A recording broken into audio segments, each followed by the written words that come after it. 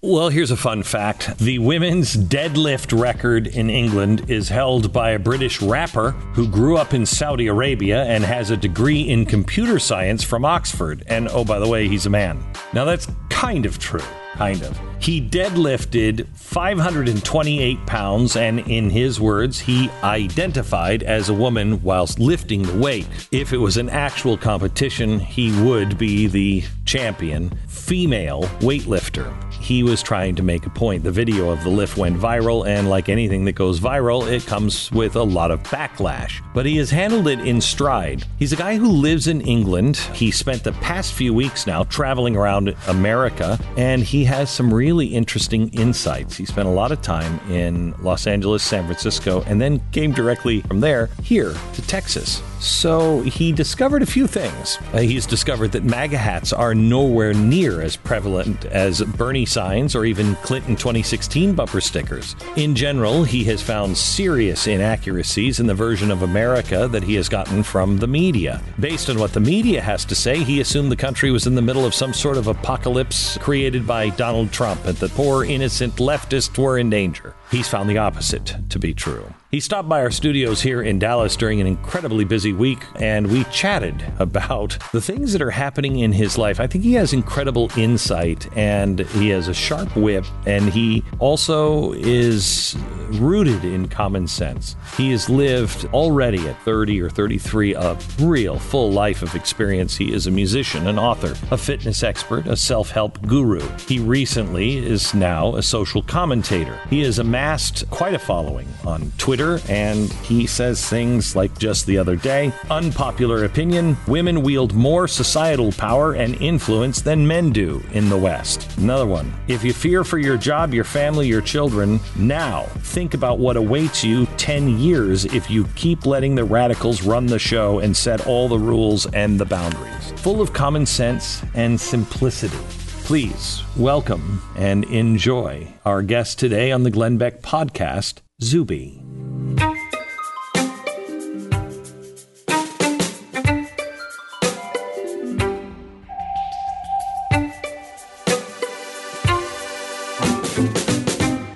Zuby, you are not political, are you? Not overly. Yeah. Not overtly, no. So are you being dragged into it, or is it that everything now in life is political and there's no escaping it? Yeah, it's a combination of the two. You know, I didn't set out thinking, okay, I want to go out and get political and get myself involved in all of this stuff. But yeah, there's certain things that I can't let go by me, or things that I'm seeing affecting other people or affecting myself, and not sort of speak out on them. Like, so. What drives you? What to step into this world? Yeah. And you kind of did it by accident. To step in this world, you must have had some inkling, but now I'm gathering, I'm guessing, because most people would have had some serious ramifications for saying what they're saying. What's driving you? Well, what's always driven me through my music and everything else I do has always been the desire to have an impact on people in a positive way. And my music, I've always tried to inspire and motivate people to strive for their goals. Don't be afraid to go against the grain. Be honest, be authentic. Those have always been, people can go back and listen to my earliest music, and that's always been the message in there. So as far as I'm concerned, what I do now is kind of an extension of that, trying to stand up for truth, stand up for authenticity, and not being afraid to voice the things you want to say, and to go against the grain if need be, and to be true to yourself and to be authentic. Where'd you get that? Is that from your mom, your dad, your childhood? Where'd you get that? A combination of things. I think a lot of it is just my own natural, God-given type of personality. As far as I'm aware, I've spoken to my parents about this and actually kind of asked them that question. And they said that since I was a child, I've kind of been the same, that if I set my mind to something, that I will do it. And I've always been someone who works hard and perseveres, and has always kind of gone my own way and not easily been swayed by the crowd or the masses. You know, my parents have always said, like, look, if Zuby's made up his mind to do something, he's going to do it. Down to the fact of me graduating from Oxford, working in the corporate world for a couple of years, and then leaving that to go and pursue something as crazy as being a professional independent musician. You know, my parents totally have supported me in that, which is a huge blessing in itself. But I think they know that, look, if that's what Zuby wants to do, then he's going to do it, whether or not that's what we expected of him, or that's what we thought he may do. That's just what he's going to do. So all of that kind of spills into what I do now. So I'd say it's a combination of just my natural personality and then maybe some aspect of me growing up. But I think that's just who I am and just how I'm wired. It's interesting in watching interviews with you. How many sides are there to a tesseract? Four-dimensional cube. How many sides are there? Oh man, it's been a while since I thought about this one. I should have just memorized the answer, shouldn't I? You are really well educated. You have deeply thought things out. At least it appears that way. That's really rare. How old are you? I'm 33 now. That's really rare in today's world that people are thinking for themselves. And your tweets, let me just go through some of your your tweets. No, these are actually all good. Define yourself by what you support rather than what you oppose. It will immediately change your general mindset and outlook from negative to positive. Short-term problems are often long-term blessings. Keep moving. As I read your tweets, they are things that my grandmother would have said. They are things that my father would have said. They're common sense, but we don't get any of that anymore. There's no such thing as truth. You said a minute ago. Well, I search for truth. Well, there's no truth anymore, and there's no common sense anymore. At least in social media. Yeah. Well, it's still there. It's just that people are shying away from it or trying to stick their head in the sand on certain things, or just not talk about them, stick their fingers in their ears and say la la la and act like it's something's not going on, or act like something that can factually be proven is merely an opinion, or if something is an opinion, trying to disregard opinions that people disagree with and not even engage, not even discuss. And I think discussion is extremely important. I'm obviously someone who values the power of words. That's why I wanted to be a rapper in the first place. And I think that, everyone's got an ability to use a voice now in a way that they didn't before. Everybody's got a platform. I often say with social media, the pros and cons are sort of one and the same. The great thing is everybody's got a platform, but the problem is everybody's got a platform. So people are now hearing the thoughts, ideas, opinions of anybody and everybody, which is really unnatural in a way. It's remarkable and it's amazing because you can build incredible things through it. The fact that I'm sitting here in this room right now would have happened through social media. All these places I'm going to in the USA, all these people I'm meeting and who I'm connecting with. It wouldn't have happened 15 years ago. No, it wouldn't have happened in this way. Certainly not. I'm totally independent. So I've just this has just happened off the magic of social media and my own volition, really. And that wasn't possible before. But on the flip side of that, you've got a lot of people who are out there, millions of people, if billions of people who are out there using social media who aren't really using the tool in a great way, you could say, and on a lot of different levels. I think to me, it's a tool. It's not good nor bad. It's like a knife. A knife can be used to prepare food or to defend yourself, or it could be used to attack someone or to kill someone. I think social media is the same thing. I don't think there's not anything inherently wrong with Twitter or Instagram or Facebook or anything like that. It's just how they use them. Is it just exposing who we are, or is it changing who we are? A combination of the two. Certainly, I think it's exposing what people truly do think and believe. And is that true? But hang on, is that even true? Because I read things and I'm not sure that that's necessarily what everybody believes. I think there are some. I mean, look, we all had that crazy neighbor that nobody talked to because they were crazy. now that crazy neighbor is talking to everybody's crazy neighbor. And so it seems like, wow, there's a lot of them. No, there's the same number, and we used to dismiss them. We don't dismiss them now. Where we think that it's just we're overwhelmed with crazy neighbors. Yeah. And then there are the others who are just trying for fame, just trying to be provocative because they want their time in the sunshine. I mean... Yeah, it's a combination. I mean, social media certainly does change people's behavior. You know, nobody used to take photos of themselves 15 years ago, really. People didn't take photos of their food, let alone want to post them up. So there is certainly, you know, people do seek approval and validation through that. Everybody does it to some degree.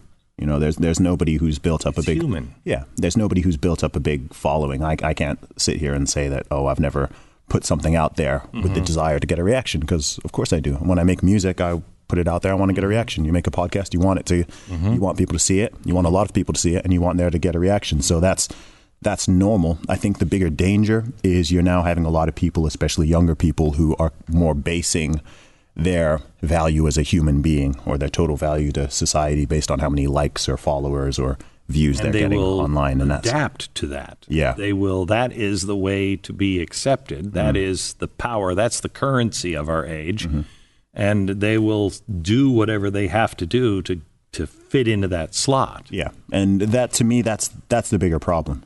I think there are certain worlds which people need to be able to keep somewhat separate. So you can go on there on your favorite social media platform and you can use it and you can enjoy it, but you can also step away from it and exist in the real world and not let that, you know, not let something, a stranger, a strange avatar with an anime picture tweeted halfway across the world who you don't know and you'd never encounter in your real life. Don't let that person's opinion put you in a bad mood for the rest of the day. Don't let that leak into everything else you're doing. To me, that's kind of crazy. And if that's happening, I think that's the stage where people need to step away a little bit and just exist in the real world for a while and realize that it's all deeper than that.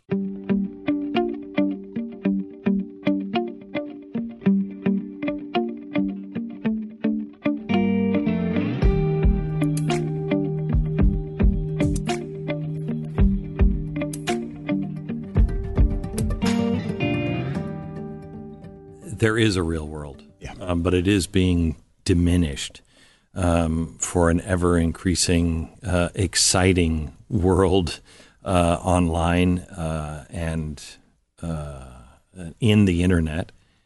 And that concerns me because we don't know what reality is, even in the United States.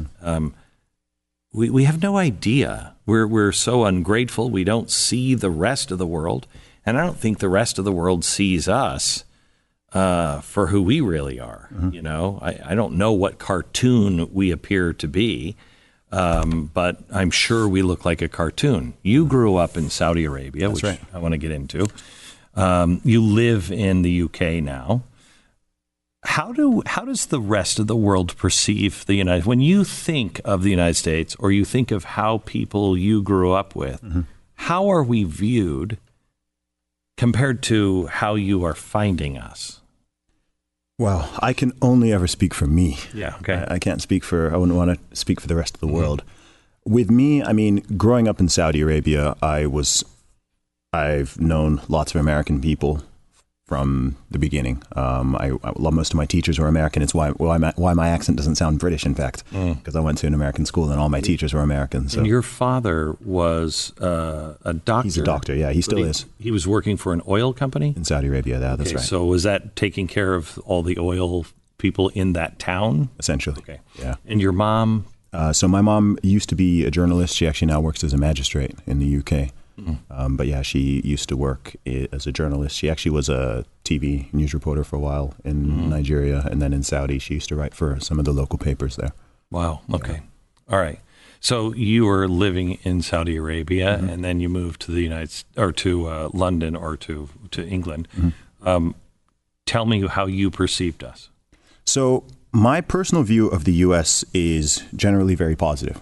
I'm a big fan of the USA, and I like like the American people. That's a weird thing to say because there are so many people. But for the most part, I think when I think of the USA, either from England or being here now, I've always viewed it in a very positive light.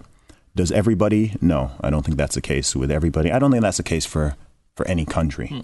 I think with any nation, though, especially nowadays when it comes to both the normal media, the mainstream media, what people are seeing on TV, reading in papers, and what people are seeing on social media is always going to misrepresent a place and the people, because the focus is always going to tend to be on whatever thing is the most the biggest outlier, or whatever is the latest outrage, or what's the latest political division or crazy issue or thing that people are talking about, or even crime. If you see a lot of the videos that will go viral, it'll be of someone committing a crime or people having a fight or whatever the case may be. So it's easy to, if someone kind of sits in that too long, I think they can develop a very negative view of almost anywhere. Especially if they themselves haven't ventured out there themselves and been there and met with those people. If you live in the UK, for example, and you've never been to America and you don't know, maybe you haven't met a lot of Americans or know much about the country, you've got people who think, for example, that take something obvious that people really don't understand in the UK or in Europe, something like the Second Amendment, even some aspects of the First Amendment, but certainly the Second Amendment, right? Like most people do not get it at all. Right? If you stop the average British person on the street and ask them about it, and they just think the whole thing is bonkers, just ban guns, get rid of all of them. It's crazy. Stupid. Like what? Right? And you guys are down to knives. Yeah. I mean, and then if you talk to an American, right? Then they say that. If you talk to an American, they're like, "What? Not even the police have guns?" Like, this is crazy. Yeah. So it's like you're coming from two really different perspectives, which is interesting because those are two countries which have some shared common history, share a language, are very similar countries in many ways. But even with those two, there are some real differences in sort of cultural perspectives and historical and political perspectives there, which can be really hard to understand unless you really sit down and try to get the context of it and have a high degree of empathy and try to put yourself in that world. The same goes with, I grew up in Saudi Arabia as well. Of course, it's a place which people have very strong feelings about. Very few people have actually been there. Most people don't know very many people from there. There's a lot of stuff people don't understand about it, but people still feel like they can sort of speak for the entire country or the people or whatever. And I can understand that, but it's a big shift in perspective because everything from the governmental structure to the religion, the cultures, the customs, the values, the way everything is designed from the ground up is really different in a country like that. So if you were to position it next to the UK or America, for example, I would say the sort of top American value would probably be freedom or liberty, right? So lots of things are based around the idea that this is the most important value. So we want to structure the rules, the laws, the societies, everything to maximize people's individual freedom and liberty. Not every country agrees that is the most important value. And so if you understand that, then it becomes a lot easier to understand the way and reason why, whether or not people agree or disagree.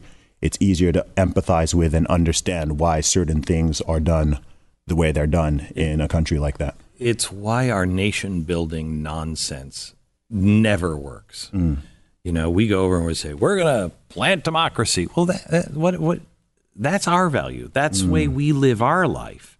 You have to want that and find that for yourself. And it fails because it's not them. Yeah. It's not them. So if I were in England, I would think that the United States is a bunch of people that are really, really super smart, but they're surrounded by a bunch of people who are wearing red hats, who have guns and are absolute racist, crazy people that just want to blow up the world. Some Americans think that too, though, right? Yeah, I think some do, yes. What did you find what did you expect coming over here, and what have you found? So It's been pretty well in line with my expectations. I've been to the U.S. This is my 5th time here. Mm-hmm. It's my first time in over 10 years, though. The last time I was here was in 2008. Have we changed?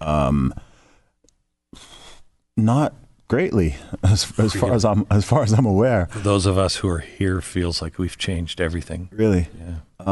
I haven't noticed it significantly. I mean, I've been going to different states and cities. So everywhere I've been to thus far in California and Texas, which is... those are 2 states I'd never been to before. Last time I was here, I was actually in Chicago. And the vibe was different. That was just before Obama got elected in 2008. So that was a sort of different vibe in that sense. But in terms of the vast majority of things, I haven't really noticed much of a difference. Again, on the online world, it seems like everything is super polarized and crazy, and people are on the brink of some kind of civil war, and people aren't talking to their neighbors, and everyone's fighting with each other. But again, I go out, whether I was in Los Angeles or San Francisco or Austin or Dallas, and I'm like, well, everyone's just trying to live their lives and work and get on with things and take care of themselves and feed their family, and everyone's being cordial and civil to one another for the most part. So, that sort of view of everything being super duper crazy and polarized and divided, I mean, I think it's kind of like it is and it might be on one level, but in reality it's not. If you were to just go out there and go to the center of the city or go to the beach or go where, you're like, things are fine. For the most part, I mean, you'll find some people that do wear a MAGA hat and are just going to be in your face and just yelling and screaming. And you're going to find those people who hate the MAGA hat people, and they're going to be in your face. Yeah. But for the most part, we're not like that. You go to the 2 most different states in the union this trip. You go to Los Angeles and to Dallas, Texas. Difference? Yeah, there is a difference. What's the difference? Weather has been somewhat similar, and both cities are very sprawled and spread out. Yeah. I haven't been out in Dallas a massive amount yet. I found it to be a lot cleaner. No poop on the streets here. No, cleaner and feels safer to me than LA does. What did I say? There's something I said on Twitter. Because I spent 3 weeks in California and I've now been in Texas for a week and a half. I said I felt like California was run by man in the entertainment industry, and I feel like Texas is run by God in the fast food industry. I don't know how technically accurate those are, but that was just like the feel I got. I think that's probably pretty accurate. We love our food in Texas. So everyone's just commenting, telling me what to eat. Yeah. In California, everyone was telling me what to do. Yeah. Here, everyone's telling me what to eat. You have to get that. You got to go there. Is there anything besides food? That's so funny. Let me go back to London here for a second. Sure. Because first of all, I do not understand your system. It is crazy. People are bat crap crazy. But there's something similar that is happening that I've been watching on the continent and also in Europe and here. The ruling class is not listening to the people. They're just not listening. I don't think they even care to listen. I think they kind of despise us. It's almost as if they just believe that they know better than everyone else. No matter what we do in the United States, vote for Donald Trump because he's going to stop Obamacare and we're going to get our health care system back. No. They all promised they were going to do that. Once they had all the power to do it, they didn't do it. They didn't have any intention of doing it. You have Brexit. Every person I talk to from the UK always says the same thing. I'm just sick and tired of it. I mean, they're going to do whatever they want. I'm sick and tired of it. I don't know what the British are like, but there comes a point to where when you say to the people, you know what, vote on this. Vote on this thing in particular, which we don't do. Vote on this. and then we'll do what you say, and then you don't do. And in fact, they just passed a law, as I understand it, that now they've passed a law that says they can stay if there's no agreed upon exit plan. They can't leave the European Union, and that can just be renewed like every 6 months, something crazy like that. What the hell is happening?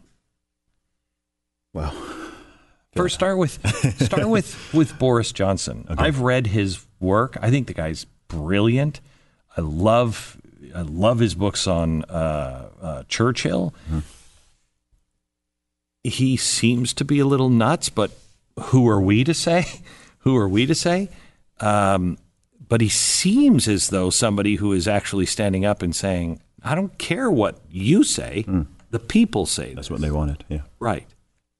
Yeah. It's weird. I mean, I get asked about Brexit a lot, as you can imagine.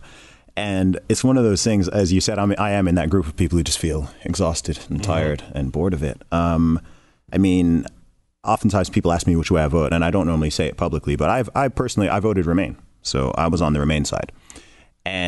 But I'm of the simple opinion, well, okay, like my side lost. So, okay, let's go. Is it supposed to be a democratic vote? That's the reason the referendum came out in the first place. So as far as I'm concerned, I respect the result. So in the UK, you've got a range of different people. So I don't know if you've heard the term Remoaners. So you've got the Remainers, who are people who voted Remain, but are like, okay, well, leave one. So we're happy to concede. And then you've got people call Remoaners, who are people who voted Remain, but are trying to do anything and everything to stop Brexit from actually happening. And you've got people like that who are actually, this includes some of the MPs, some of the people in the various political parties.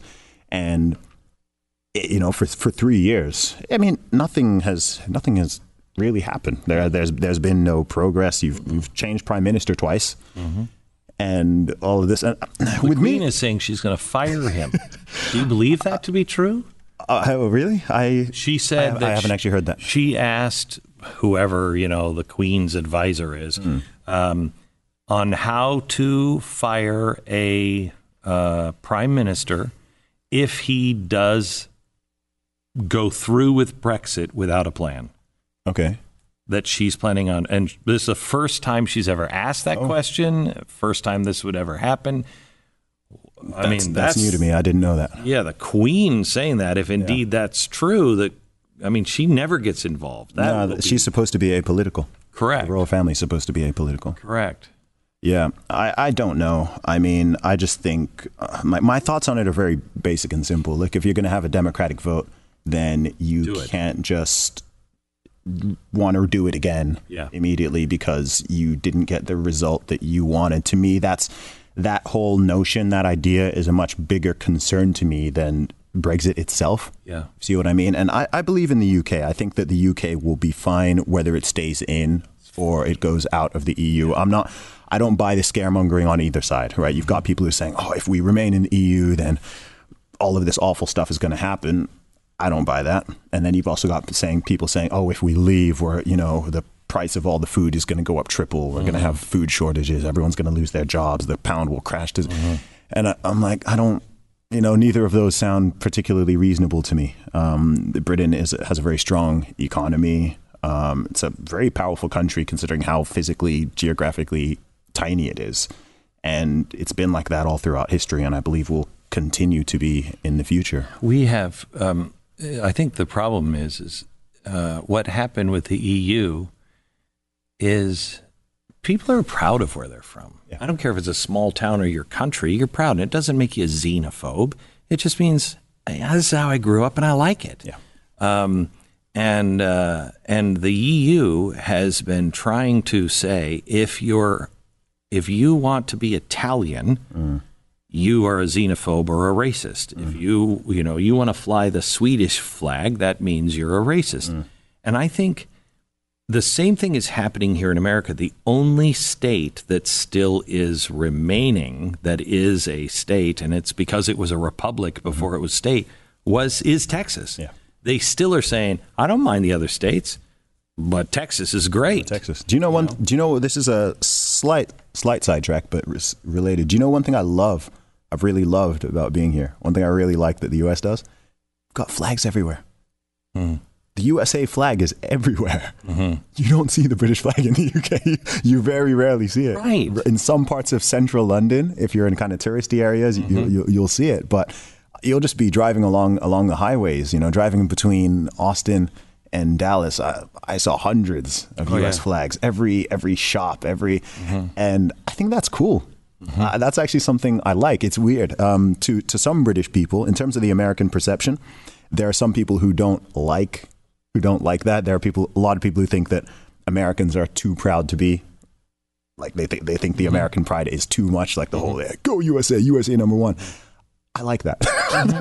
Maybe that's just my personality. I think that's cool. I like that for all countries. You know what I mean? I love the UK. Yeah. I love the history of the UK, and it's sad when you think you don't love it. Yeah. You don't find it special. I think people find it special, but I think there's something that makes them kind of like second guess it. Like, oh, is it okay to be proud? Like, I don't want to. Oh, that's because the English have always had a stick butt.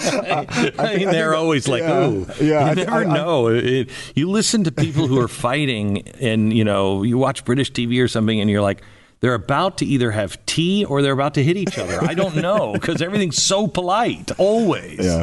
Yeah. So it's weird. I feel like implicitly deep down, most British people are very proud to be British or to be English or Scottish or Welsh or whatever. But more recently, and I feel the same. I think the same in America too. But I think there's that thing of, we're living in a strange time in a lot of ways. Yeah. And I think a lot of people are second guessing or questioning or thinking, ooh, that thing happened in history, so maybe we shouldn't be proud of this, or maybe the American flag or the St. George's flag or the Union. Maybe these are symbols of whether it's colonialism or like you said, xenophobia or race. And it's a weird thing because I don't think other countries do that. I don't think anybody would.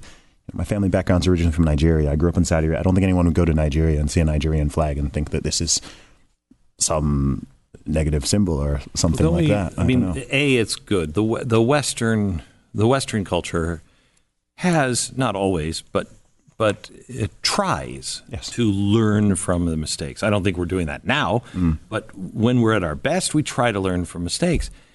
It's in this misunderstanding, I think, I think the left believes that you can just, I don't know, you progress to just this perfect person, or you have all the knowledge, and these countries should have always known these things. Mm-hmm. That's not the way people are. No. Your entire life is set up of one building block, and then you learn something else, and you're like, well, that's not quite right. Mm. And then you learn something else, well, that one's not quite right either. It's the growth. And to condemn yourself, I mean, we're doing this in social media, to condemn people for what they did when they were 10 or 16 or even 30 if they're 40, it doesn't make any sense. No. If you're that same person, you might as well die because you haven't done anything with your life. Absolutely. And even weirder than that, people are putting blame and guilt and stuff from people off things that they themselves didn't even do.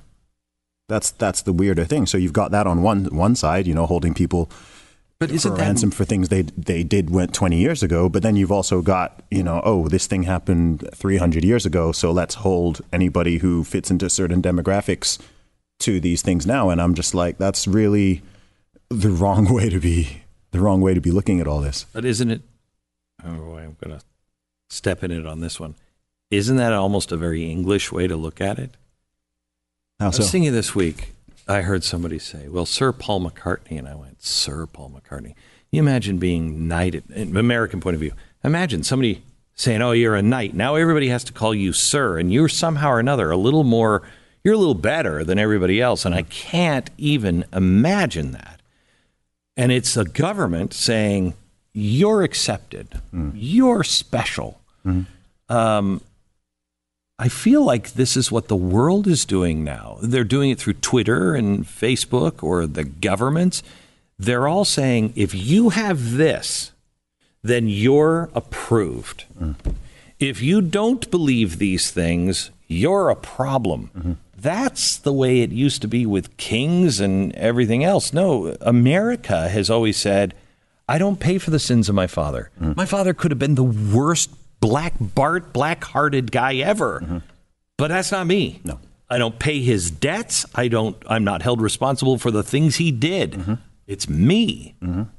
But I don't think we're headed as a world in that direction anymore.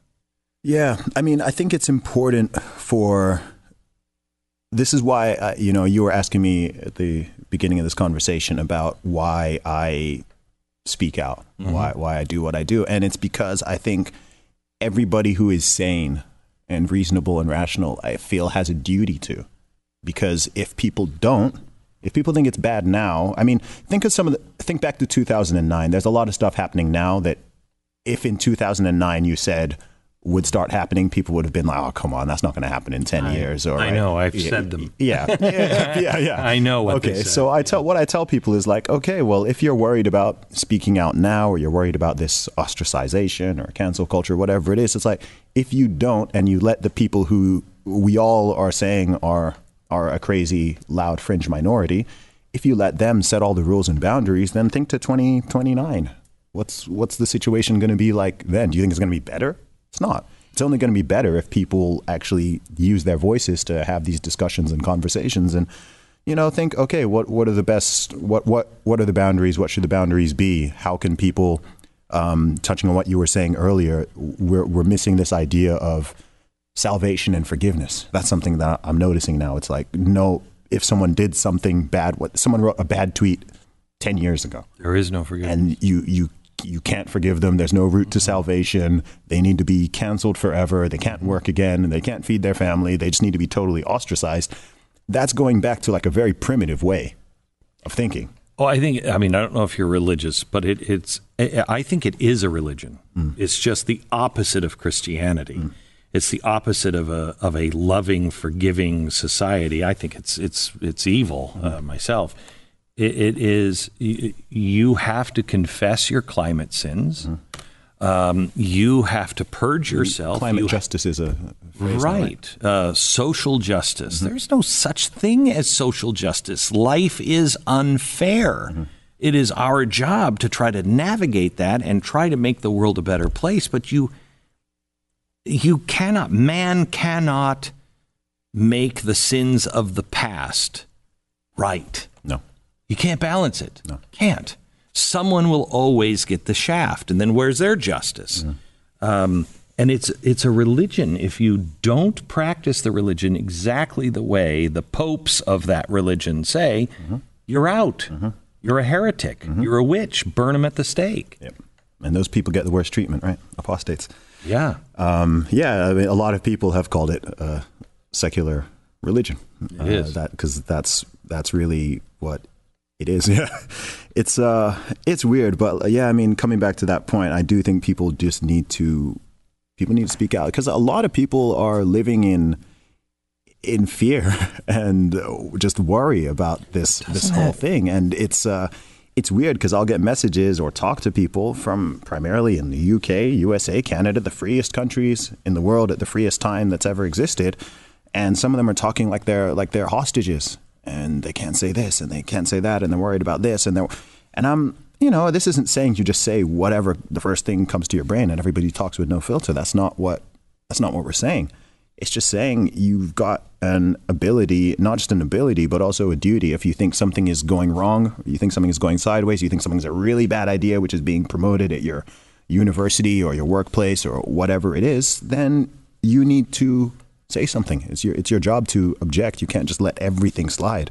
If people feel like we're sliding into craziness, then I'm like, well, it's because you're letting it happen. You're letting 2% of the population dictate to the other 98%. It is exactly the mistakes made in the 1930s in Germany. Mm. It was I wondered, a few years back, how did you get an entire population that only voted 30% for the Nazis? Mm. How'd you get an entire population to do that? Yeah. How'd you do that? They'd beat you in the streets if you didn't. Mm-hmm. And people they weren't willing to stand up to that very small. And so they would just talk in their own things. Mm-hmm. And eventually the Nazis would say if you were caught talking, I mean, it's the people who didn't believe in the Nazi philosophy at the very beginning, when they were in the majority, they would whisper. But the minority would not. Yeah. The minority made it very clear who they were, and no one stood up against it. And before you knew it, all those whispers started to be killed. I don't see a difference here. Do you know the craziest thing about everything we're saying here is that if you take a hyper-partisan on either side, they'll think you're talking about the other side. Right. That's the weirdest thing. It is. That's the weirdest thing about the whole thing, right? Is. Someone will be listening to this and they'll be thinking one thing, someone else will be listening, and they'll be thinking the other. And you see that all the time. So I have a theory. Yeah. If you look at a football field, a rugby field, is a rugby field 100 yards?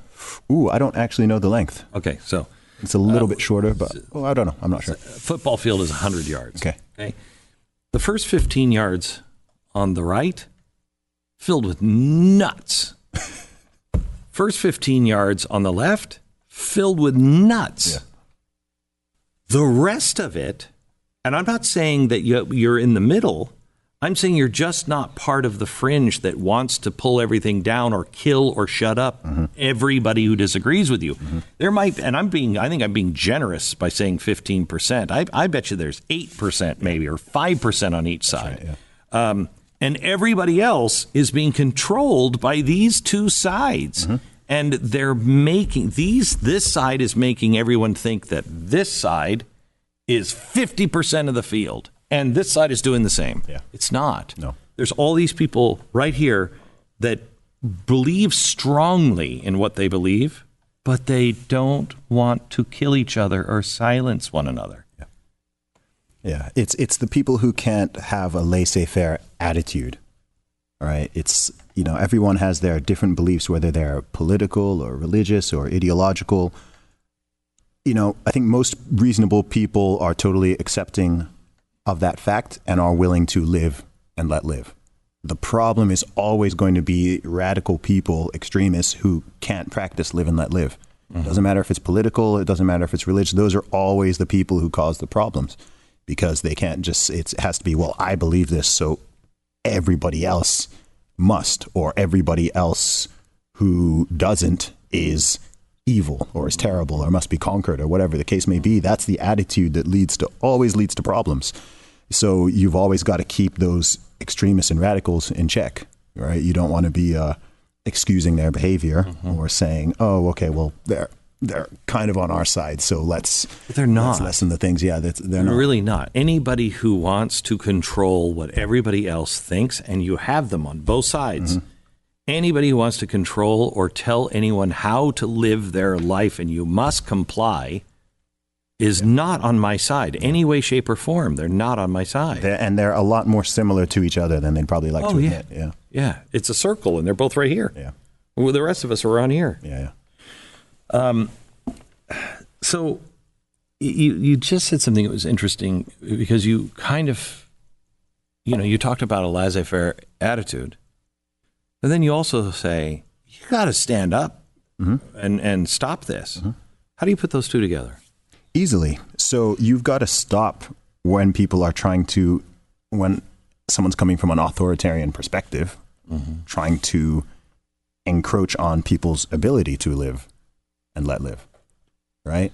So it's simple. It's live and let live. But if someone starts treading on your toes in that regard, if someone is trying to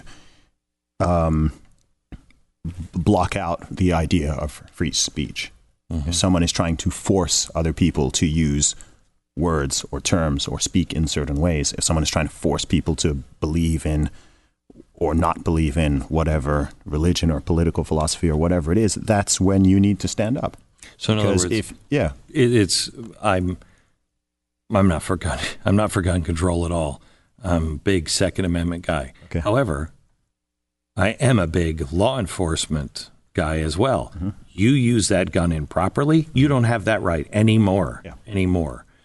Is that kind of the thing you're talking about? That we have to live together unless you're treading on me. Exactly.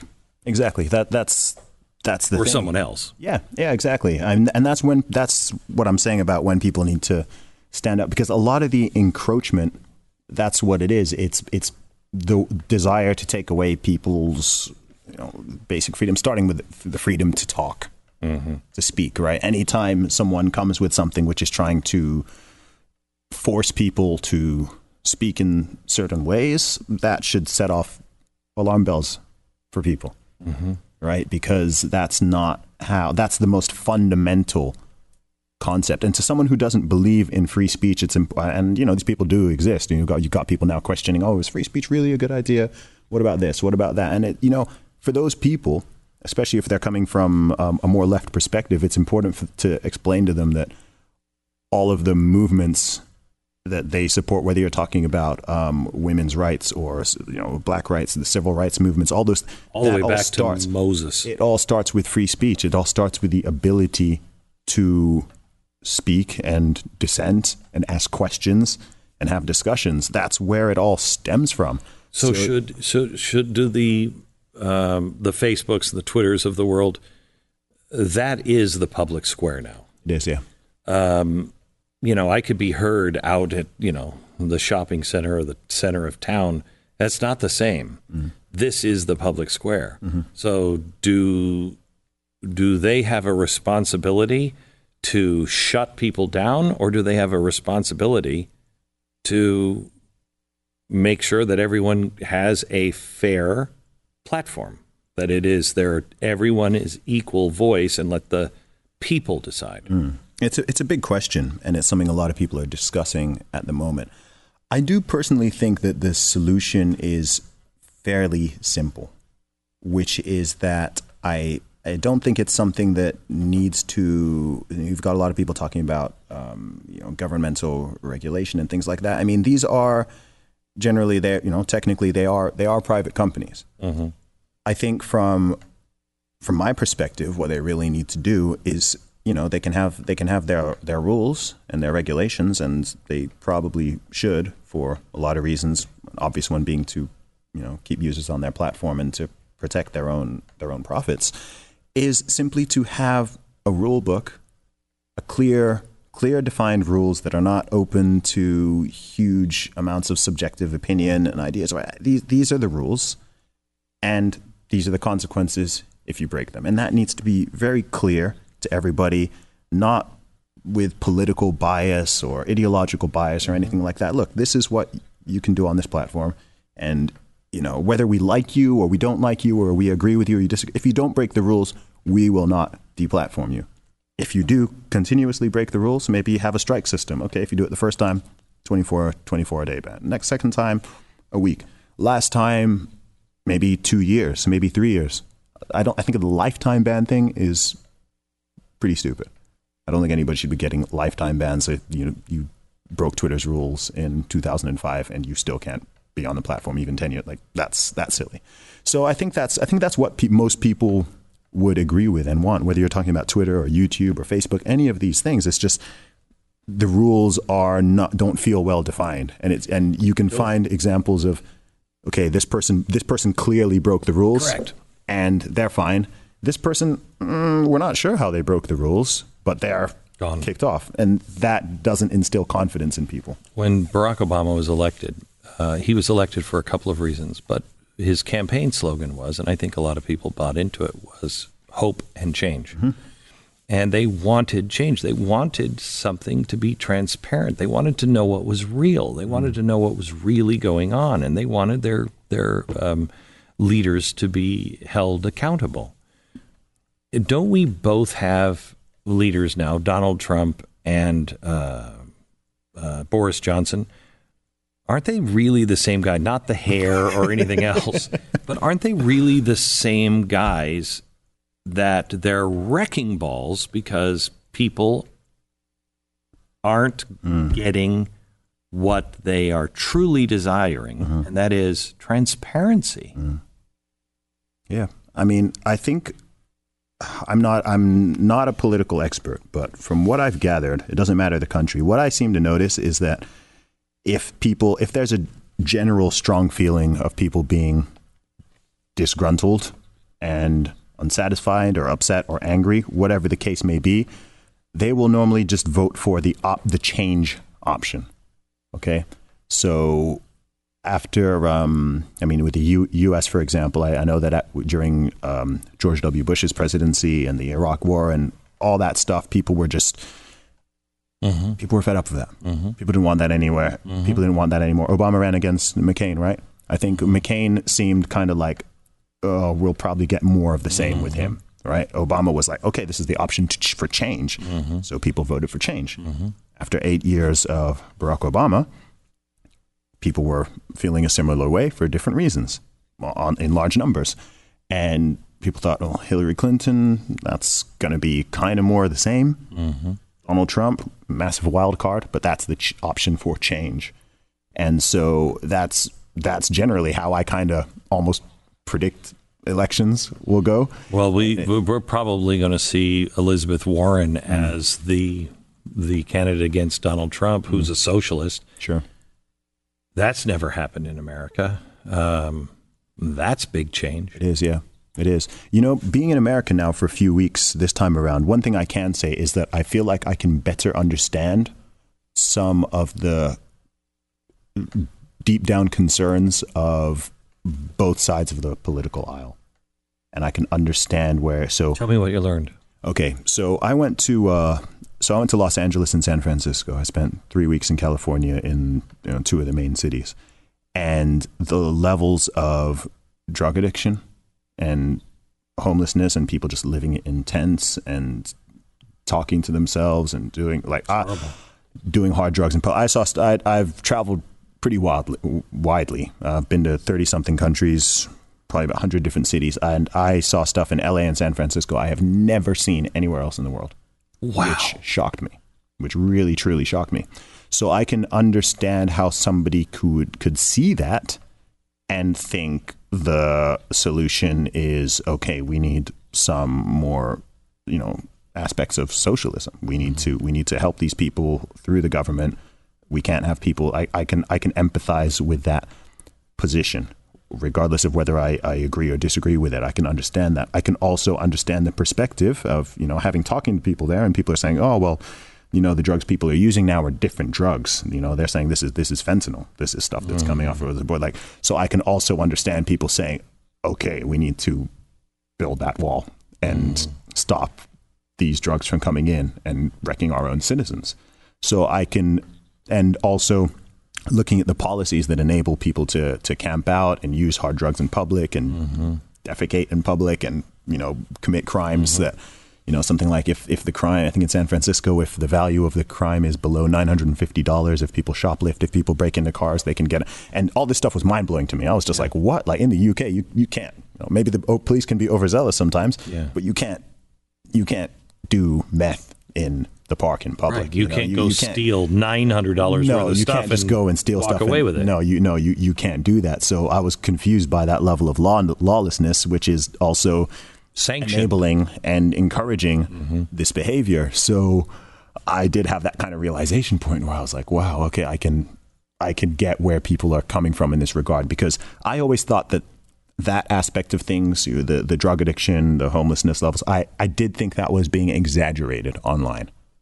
Right. Before I traveled, a lot of people were saying, oh, you're going to Los Angeles, watch out for that, watch out for poop, watch out for needles. And I was like, okay, that's probably people being a little bit facetious. And then I got there and I saw it with my own eyes and I was like, okay, this is not a joke. This is real. This is actually serious. I'm seeing it with my own two eyes now. Yeah. And this is the whole serious. West Coast is starting to be like that. Yeah. So that was one thing where I was like, okay, this is not overblown. And I don't have and know all of the solutions, but I can empathize now better with people who would see that and have very different ideas of what the best way to deal with it is.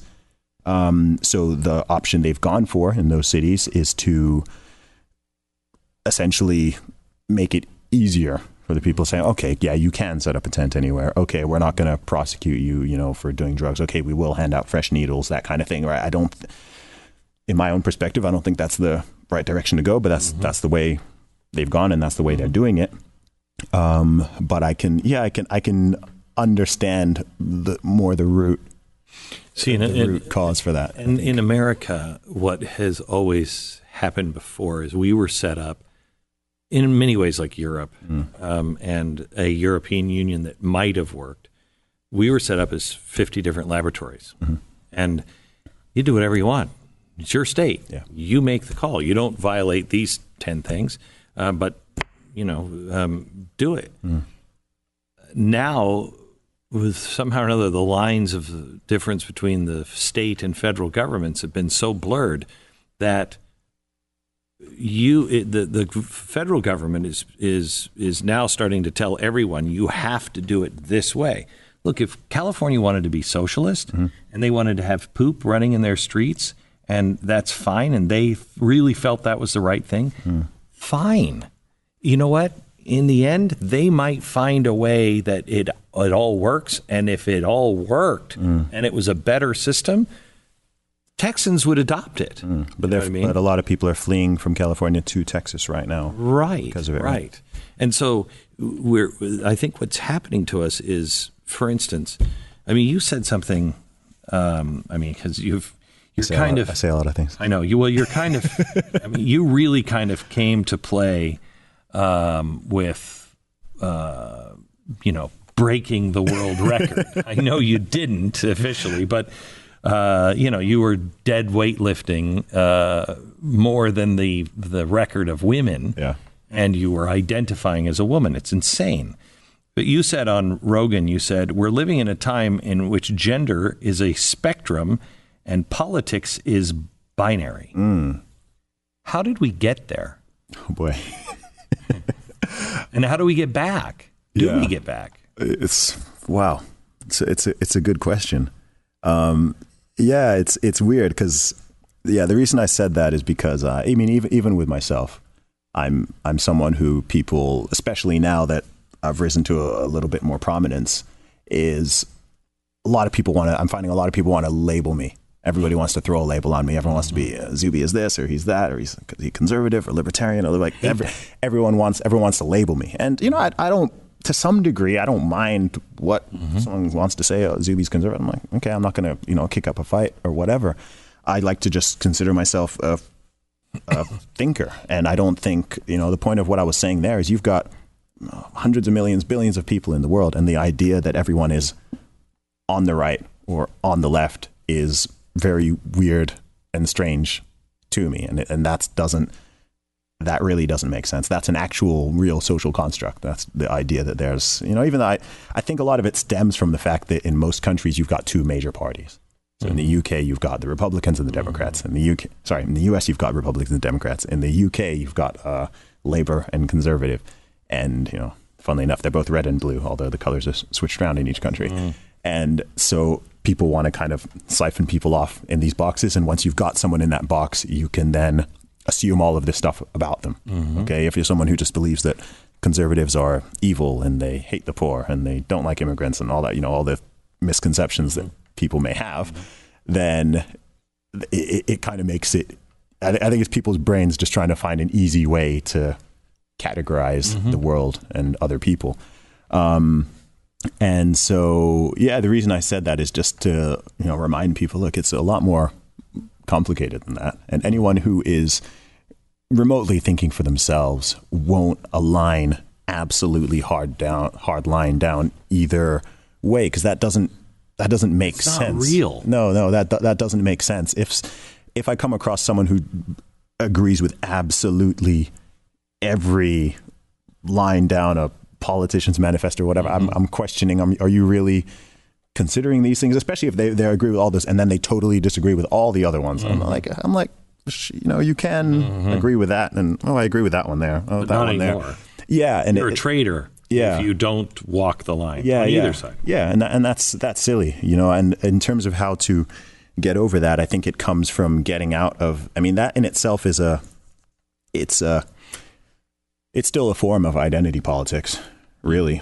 And it's getting away from this idea of identity politics. It doesn't matter what level it's on. It's just a bit of a poisonous attitude, and it's not very human, and it takes away, and it causes people to focus on differences rather than commonalities. I mean, if you go out there and, I don't know, you're playing sports, or you're just going to watch a movie, or you're going to theater, or whatever, you're just interacting in public.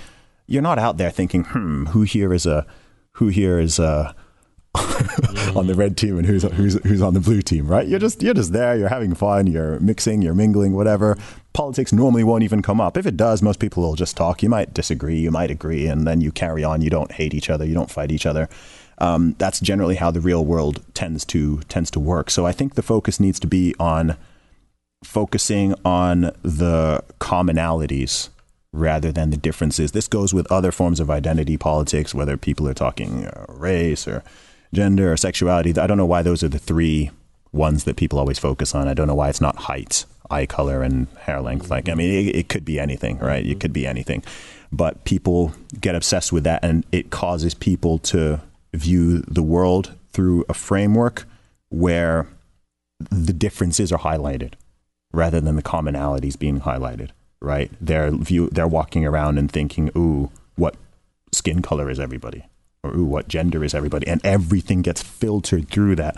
And it makes it harder to just view people as individuals and as humans, and to treat them kindly and with compassion and with empathy, and to discuss and to try to just converse with each other like normal human beings, without just coming back to these totally arbitrary and immutable, largely, characteristics, which doesn't make sense. I feel like... But are we being more stereotypical human beings today and less stereotypical human beings with what you're suggesting?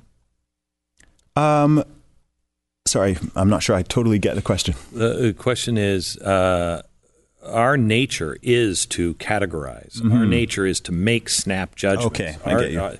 So we are actually, we've regressed. We've regressed back into this tribal animal I got you. thing. I think tribalism is innate in all species. It's absolutely in human beings. We've imperative. We've all got tribalism. So I think the key is to make the tribe as big as you can. Right? So in the U.S., the American tribe, right? Not the Black American tribe and the White American tribe and the female White American tribe and the Black lesbian whatever. That's what people are trying to do, and how people are trying to break the categories down. But what's the commonality here? The commonality is American. Beyond that, the commonality is human.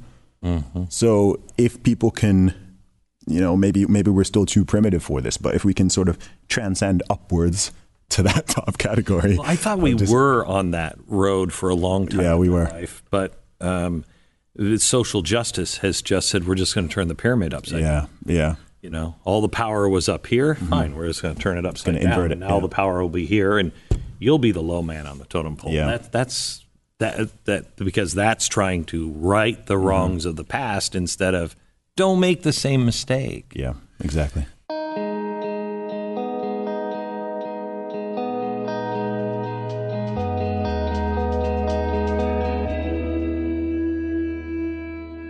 Do you see us, because I think this is just a pendulum swing that always happens. It's an 80-year pendulum swing. And this time, I think it's swinging, partly its natural swing is an overcorrection. We saw problems, and now we're just overcorrecting. Yeah. And when we get back down here towards the center, it'll be great. But we will overcorrect from this. We'll overcorrect again. Yeah, and that's one of the general concern. That's a real concern, because that's something you're seeing somewhat popping up in Europe, for example. Oh yeah, right. In Europe, in certain countries, you are getting a rise in legitimately what could be considered far right nationalistic, frightening movements, and people are questioning why this is happening, and it's because. It's reactionary, right? If something swings too hard that way, you're going to get things, and the people in the middle are not. The people in the middle are really important, especially if they're in positions of power. They need to address people's concerns and actually listen to the people. That's what they're there for. I think, this is a slight side note, I think when people get involved in politics, and this goes with any public official, I think people need to, whether you're talking about police officers or you're talking about politicians, people need to remember they work for you. The police work for you. The police work for the people. You literally pay their salary. And policemen need to remember that. Right. I think if someone could be in the police force for 10, 20, 30 years, and it's easier for them to forget that they work for the people, not the other way around. Politicians work for the people. And so people need to hold them accountable, right? It's not just their job to, I'm in this position of power and I can run roughshod over everybody and there can be votes and I can ignore that's not how it works. So I went off on a little tangent there and I lost my previous We were talking about swing. We were talking about the swing. Yeah. Swinging back. And I'm the last time we saw this kind of swing and the world was in this kind of turmoil, it resulted in World War II. Thanks. It's the same seeds being planted again. There are tripwires in the United States. The Second Amendment is one of them. That's a tripwire. We will go to war with ourselves if that right is violated. We will also, I think, go to war over the First Amendment, but that one's a little harder to pin down. Can I ask you a question? Yeah. If you think that's the case, why do you think you've got politicians and parties that are pushing in that direction? Great. Do you think they don't recognize that? Or? No, that's not a possibility to me. Because there's a new study out by a group on the left that shows that is true, that the people who believe in the Second Amendment, they are not extremists at this point. The fastest way to push them into extremism is to violate the Second Amendment. You go collect guns and you will set those people off. Okay. Those people are just normal people right now. Yeah. If you know that information, it's the perfect question. You're the only one that I've heard ask that. Why would you do that? I think there are people who just don't know, who just don't care to know because they think their side is right on both sides. And I think there are those who wish to set the world on fire, Fabian socialism. Let's mold the world a little closer to our heart's desire by heating the world up. Yeah. Is there a tripwire for England? Is this Brexit? Because we would have been rioting in the streets by now. English people are pretty calm, man. I know. British people are like. If you did this in France, they love to protest. Right. France people love to strike. People love to protest, and that's kind of in their culture. Right. This Brexit thing passes, and they miss this deadline, and they come up with a new law. Or they're like, "Hey, you got to re-vote again," or whatever it is. Is there anything that would take the English? It's a good question. I don't know. The Swedes are experiencing trouble. Germans are. Italians are. Greeks always. Yeah. Spain, France. And I see this big snub, this big, FU to the people of the UK. And it seems like everybody's like, yeah, but let's have some tea.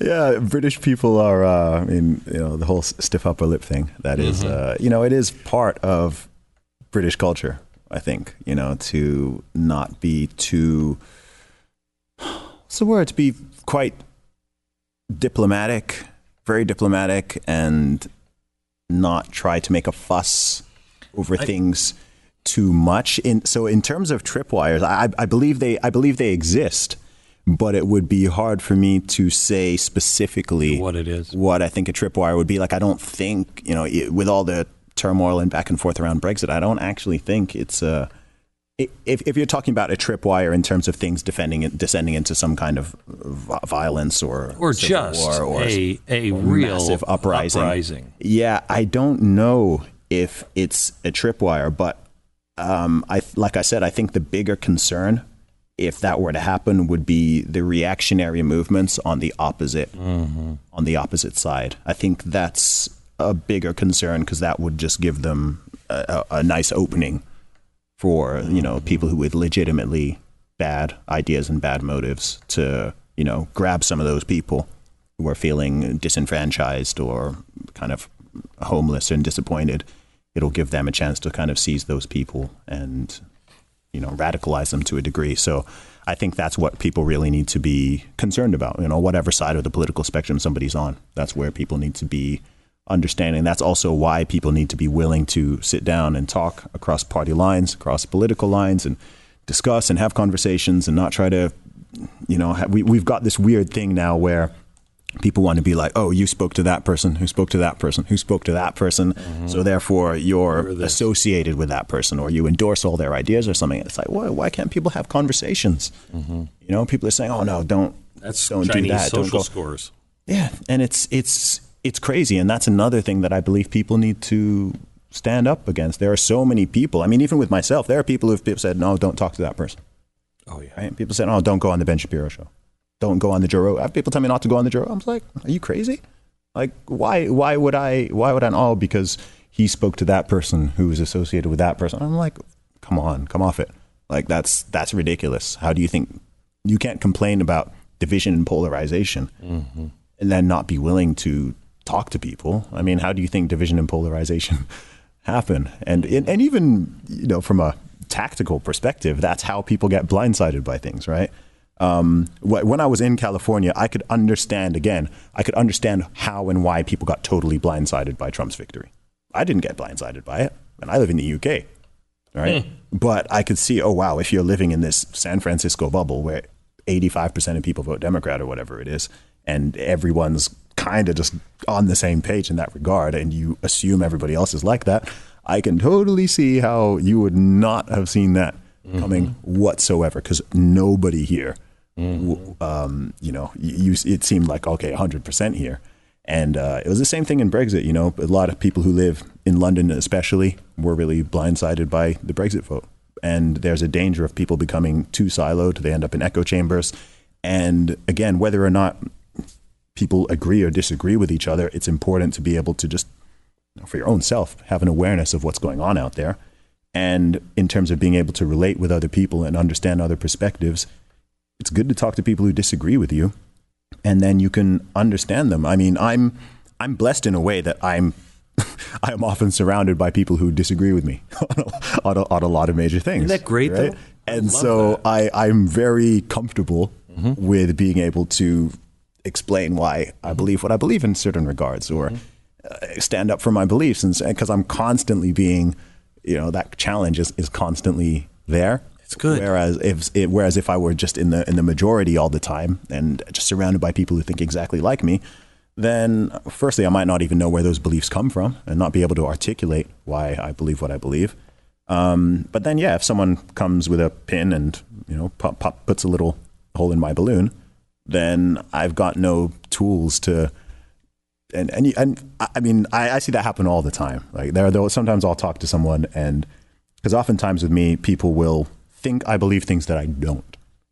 Right? All the time. Happens to people believe they believe in things that I don't, and they'll go, and then I'll just ask a basic question, and they're like, oh, what? They haven't even thought of why they kind of believe what they do, because they didn't expect me to question it, because nobody else has been questioning it. And I'm like, have you never considered that? You've never considered the opposite side? I mean, I like to always know the best argument on any issue that I'm interested in or care about. I want to know the best argument for and against it, because then I can come to my own conclusion, or maybe hang somewhere in the middle, but I can also just understand where each side is coming from. And you see this on a lot of hot button topics where you can just tell that this person has never even considered the opposite side. And that person has never even considered the opposite side, because what they're saying doesn't even make sense, or what they think the other side believes is totally wrong. And you see this on a lot of different issues, and you're just like, have you even spoken to anybody about this? Where did you get that idea from? So yeah, it's interesting. So your mom and dad believe that anything you believe, you're going to do, and you'll accomplish it. I believe that too. So if that's true, Where are you going to be in 5 years?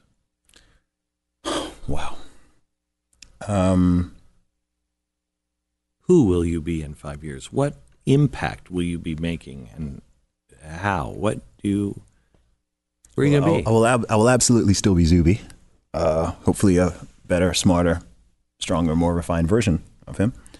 But I want to be doing everything I currently do, just on a larger scale. I love what I do. I love making music. I enjoy having conversations like this. I enjoy public speaking. I enjoy doing podcasts, using my voice essentially to put out everything I said at the beginning of this podcast to the world: truth, authenticity, positivity, inspiration, understanding, helping people understand that they've got a potential that they can achieve and reach. So in 5 years' time, I would like to have an audience in the millions and be traveling nationally, internationally for both my music, speaking, podcast, whatever it is that I do. I want to be doing all. I feel like I'm on the path I already want to be on. It's just a matter of reaching more and more people through it. I don't set any ceilings for what I'm able to achieve. I'd like to reach and have an impact on as many people as I possibly can, and as are willing to listen and take on board some of the things that I'm saying. And I won't, totally change who I am or anything like that, just in order to try to reach more people. Those aren't compromises I'm willing to make. But I know I've got an audience out there, some who have already discovered me and following me, some of who haven't heard of me yet, but I want to try to reach as many of them as I can. It is refreshing and nice to meet somebody new that knows who they are, knows where they came from, and knows where they're going. And I agree with your parents. You will arrive wherever you set your mind. And let me know how I can help and how we can help. It's been a pleasure. I appreciate that so much. Thank you.